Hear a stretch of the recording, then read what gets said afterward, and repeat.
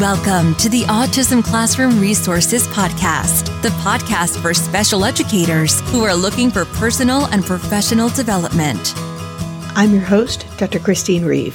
For more than 20 years, I've worn lots of hats in special education, but my real love is helping special educators like you. This podcast will give you tips and ways to implement research-based practices in a practical way in your classroom to make your job easier and more effective.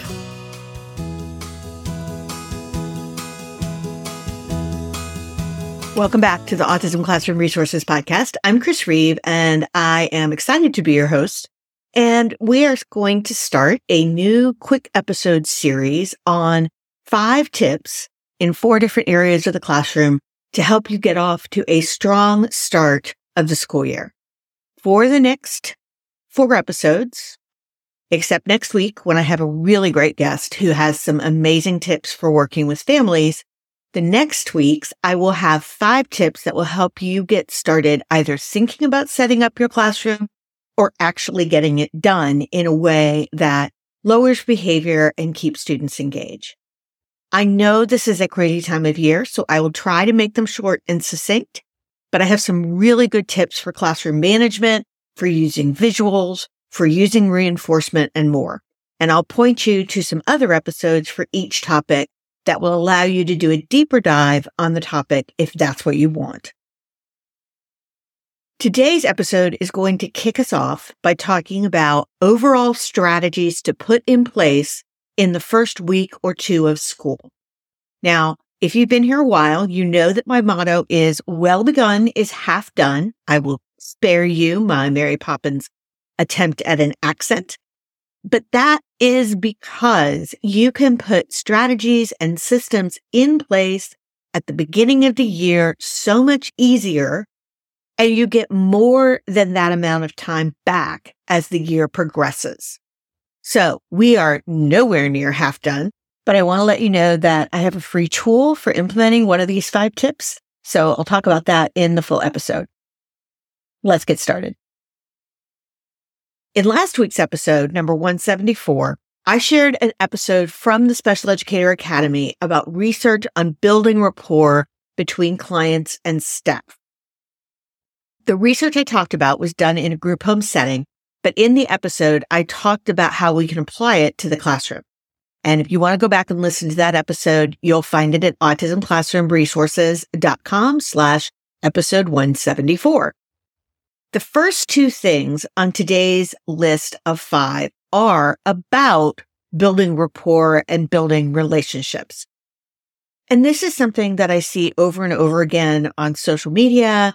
Sometimes it's phrased as relationships before rigor, which is attributed to Brad Johnson. Sometimes it's relationships before curriculum. But although all of those sayings sometimes seem trite, it really is true. Students are better behaved, they work longer and harder, and they generally do better when they trust the staff, when they know that they are respected. Essentially, this is what we often refer to as building a relationship with a student. We talk about the importance of building relationships all the time. A lot of times, behavior analysts will say you have to pair yourself with reinforcement. Does that mean that you have to flood them with cookies and candy? Does it mean you have to give them stickers all day long or that they get to be on the iPad all day long? Let's take the example of the iPad because I know it's a really popular reinforcer for some of our students. That is actually one that doesn't qualify often for pairing yourself with the reinforcer unless you are interacting with the iPad too. Just giving him the iPad and saying, hey, here you go, isn't really enough to build a relationship. So, I mean, you could give it to him all year and it still doesn't have an impact. Basically, you're a shelf where I go and get the iPad. Instead, it's about making yourself part of the reinforcing experience. And it's about thinking about what they like and how you can make it better. One of the elements that I talked about in the last episode was what behavior analysts typically refer to as non-contingent reinforcement. Essentially, it means giving reinforcers to the student for free. You don't require anything from them in order to get the reinforcement. This is a strategy that the research article I talked about in last week's episode by Megiddo, McLaughlin, and Carr really focused on. This is what they use to build rapport. All it means is that you involve yourself in their reinforcers. You give them away for free, and then you start inserting yourself into that exchange. So maybe you give the iPad away for free a little bit, and then when they start approaching you because they know that you are the keeper of the iPad, then you can go and start saying, hey, I'm going to do this, and then you do this, and start slowly inserting yourself into that interaction. Believe it or not, that research gives us a good starting place of where to start the year. What you're trying to do is essentially make yourself the person with the good stuff.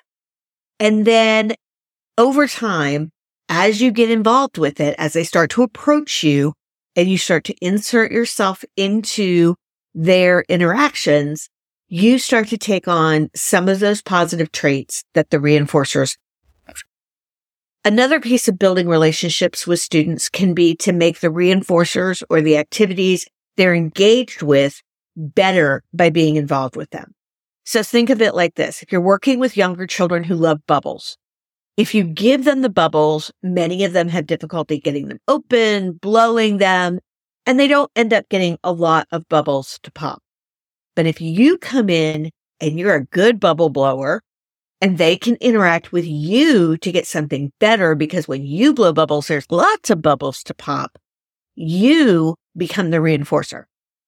You can play this particular example up too, but maybe you have the big bubble wands that blow the big, huge bubbles. And that may make the activity more fun and reinforcing while you're reinforcing interacting with you at the same time.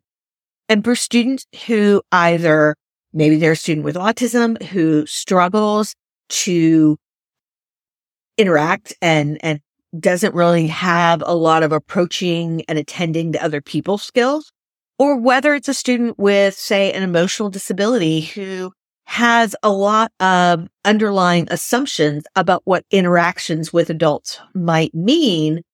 Either way, you becoming that reinforcer and getting let into their world is a huge plus to get the school year started. To build these kinds of relationships with your students, sit back and watch what they do and how they react to things. Take the time to let them play with or interact with things that they like and see what's possibly reinforcing for them. I do a bunch of reinforcer assessments at the beginning of the year, which means we basically just take out a bunch of stuff and do it. For young kids, it might be taking out the bubbles and the wind-up toys and the things like that. For older students, it might be, hey, let's do your nails at the beginning of work time today. Let's get a manicure. Let's go play basketball or something like that, even if it's just a Nerf basketball in the direct instruction area. Then you get to know what kinds of things might serve as a reinforcer for them. And they begin to associate you with the things that they like to do before they associate you with the work that maybe they don't like so much. The second tip, and I promise that was the longest one, is to build relationships with your staff. Now, you can pair yourself with reinforcers here too. Sometimes you can do it really blatantly. Bring them coffee in the morning. And sometimes it's more subtle by complimenting what they're doing, putting their preferred break time on the zoning plan, really listening to what they're telling you about what they are either struggling with or enjoy doing in the classroom. In order to build relationships with your staff, you have to get to know them. Find out how they like to work and what's important to them in the classroom. In my Building Classroom Teams toolkit, I have suggestions for how to make this happen when you have limited time alone with staff and limited time to interact with them in the classroom. I know you don't get to see them alone very much, and that does make it harder, but there are ways you can do that. I'll put a link to that toolkit in the show notes for you. You don't need to quiz them about your lives or about finding out about what they like to do, why they're there. You want to make sure that you are doing it in a conversational manner, obviously, but finding out why they work in this classroom, what they like to do, what they don't like to do, what's meaningful for them are all ways of letting them know that you respect them. And similarly to how we want to make sure we're watching for the signs of what our students do and don't like and making adjustments. We make adjustments about how long to work, how much to push based on what we observe. It's like that with the adults as well. So number 3 of this week's 5 tips is to use visuals. But even more than that, what I really want to emphasize is use more visuals than you really need. And by visuals, I'm talking about visuals for schedules, for giving information about classroom routines, and even the structure of the furniture and how it sends a message. Because here's the thing.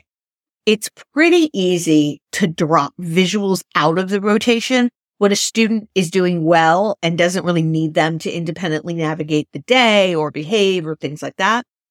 But if you start out the year without as much structure in the classroom as they need, and they get off track and you try to come in and add it, that's a lot harder. It's a lot harder at that point. You can't just add visuals. Sometimes you have to unteach things they've learned and things like that. Sometimes you can do it, but sometimes their behavior has gotten more traction and requires more intervention if we don't get off to that strong start. Don't worry that you're providing too much structure or too many visuals. I honestly don't think you can have too many visuals or too much structure. But the students will let you know when they don't need them anymore, and then you can fade them out again. So start with more visual supports. And I've got a whole episode where I've got 5 tips about visual supports that will be out in a couple weeks. The 4th tip this week is to save your sanity. Not necessarily, it will make the classroom run better, but it'll make your life easier. Prioritize each day. Make a prioritized list of what has to be done and what would be nice to have done. And don't expect, especially in the first few weeks, to get past the must be done list. And really, really think through that must be done list. For instance, if it feels like every visual in the classroom must be laminated before we use it, we all know they will last longer if we do that. But in reality, we could go a week or 2 with cardstock visuals without laminate and then replace them with laminated ones when there's more time. It's okay if we have visuals and we replace them with better visuals. So sometimes we get stuck in the, I don't have time to print and laminate. Sometimes just print it out, cut it out, and use it. You can always come back and use a laminated piece later when you have more time. Be really diligent each day, and I do it at the end of the classroom day, about deciding what do you have to have done. And I start by thinking about what do I have to have done by tomorrow morning, what must be done before I walk in, and what can I let go a little bit. I usually prioritize it by whether it will make a difference in the classroom overall and whether it will help a student. Those are the things that I prioritize. Will it keep the students more engaged or will it help a student's behavior? Those are my priorities. I had a student who thrived on social stories and we would write them out immediately. And we were lucky because he would read them. And so he didn't need pictures. But as soon as we would realize that we would need them, we would write them out. So I'm a ninja social story writer, by the way, in case you didn't know that. So I've done so many of them, I can literally just call them out of my head. But this meant that a lot of his social stories got written on the whiteboard. One was written on the back of a schedule. One I think I wrote on the back of a napkin. At the beginning of the year, we didn't have time to make them pretty. And luckily, he didn't really need pictures. If it was on the whiteboard, I took a photo of it and we left it there. If it got erased by accident, we pulled out the picture on my phone and used that. Later in the year, we got them all typed up. We got them put in a notebook and it was something he could go back and review. But in the meantime, we had a working copy that worked for us. So be really ruthless with setting your priorities. You don't do anyone any good if you don't sleep or you're up all night making visuals, working on your schedule. If I know that I need changes in the schedule, I even prioritize what are the things I really have to do. The schedule is usually one, the actual, not the visual schedules, but the actual daily schedule is one I have to fix several times over the beginning of the year. And that often is my priority. And that means that sometimes I don't have enough visuals for those. If you don't have time to make new visuals, cut out a picture from a magazine, draw a picture. Now, I don't draw. I really don't draw. It's really bad, but I can make stick figures. And sometimes that's all I need. A stick figure next to something that sort of looks like a bus can mean it's time to go home. And we can use that until I have time to make a better one.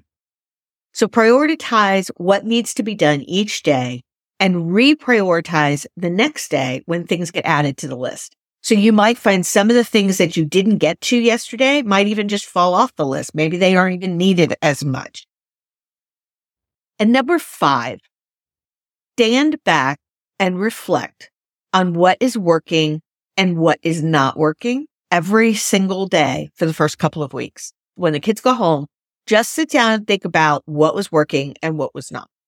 You can actually grab a free classroom setup troubleshooting worksheet in our free resource library at autismclassroomresources.com/free.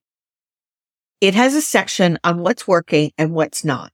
It is just as important for you to evaluate what is going well as it is for you to figure out the problems.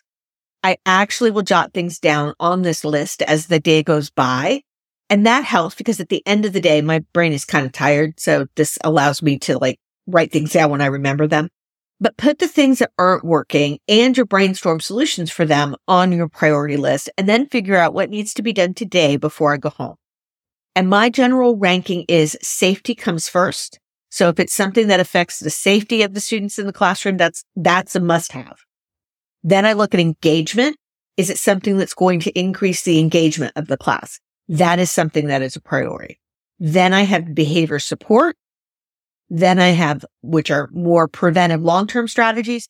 Then I have learning. And then I have data. Because without all the other things, data doesn't really matter. If you don't have time to teach, taking data on that doesn't really help. So those are kind of my priorities that I use for that. And I use the what's working, what's not with staff. I ask them to weigh in on that and all those kinds of things. So just to go back and go through them. Number 1 is to build relationships with your students. Number 2 is to build relationships with your staff by associating yourself with good things and getting to know them. Number 3 is use more visuals than you think you really need. All types of visuals. Number 4 is prioritize every day what absolutely must be done and what it would be nice to have done. And do that at the end of every day, reprioritize. And number 5 is stand back at the end of every class day in the first couple weeks and reflect on what's working and what's not and make your adjustments accordingly. So that's our 5 most important things that I think are going to start you off on a really good foot for the year. Next week, I'm super excited that we have a special guest who is going to talk about building relationships with parents. So I thought it really kind of tied in with our relationship theme of this episode. Then on August 15th, I will be back with my best tips for using visual supports to the max. Until then, make sure that you grab your free reflection worksheet in the show notes or at autismclassroomresources.com/free. I hope that these tips have been helpful for you. If you listen to the podcast, it would mean a world to me if you went to Apple Podcasts and left a review. I would love to know your thoughts. And that really helps other people find it. And if you have a friend that you think would benefit from it, share the link. Until next week, I'll just be sitting here thinking about the year, that I was at the first day of school in 18 schools all across the country in 1 month. I don't recommend it, but it started all those classrooms out really strong. Talk to you later. Thanks so much for listening to today's episode of the Autism Classroom Resources Podcast. For even more support, you can access free materials, webinars, and video tips inside my free resource library. Sign up at autismclassroomresources.com/free. That's FREE, or click the link in the show notes to join the free library today. I'll catch you again next week.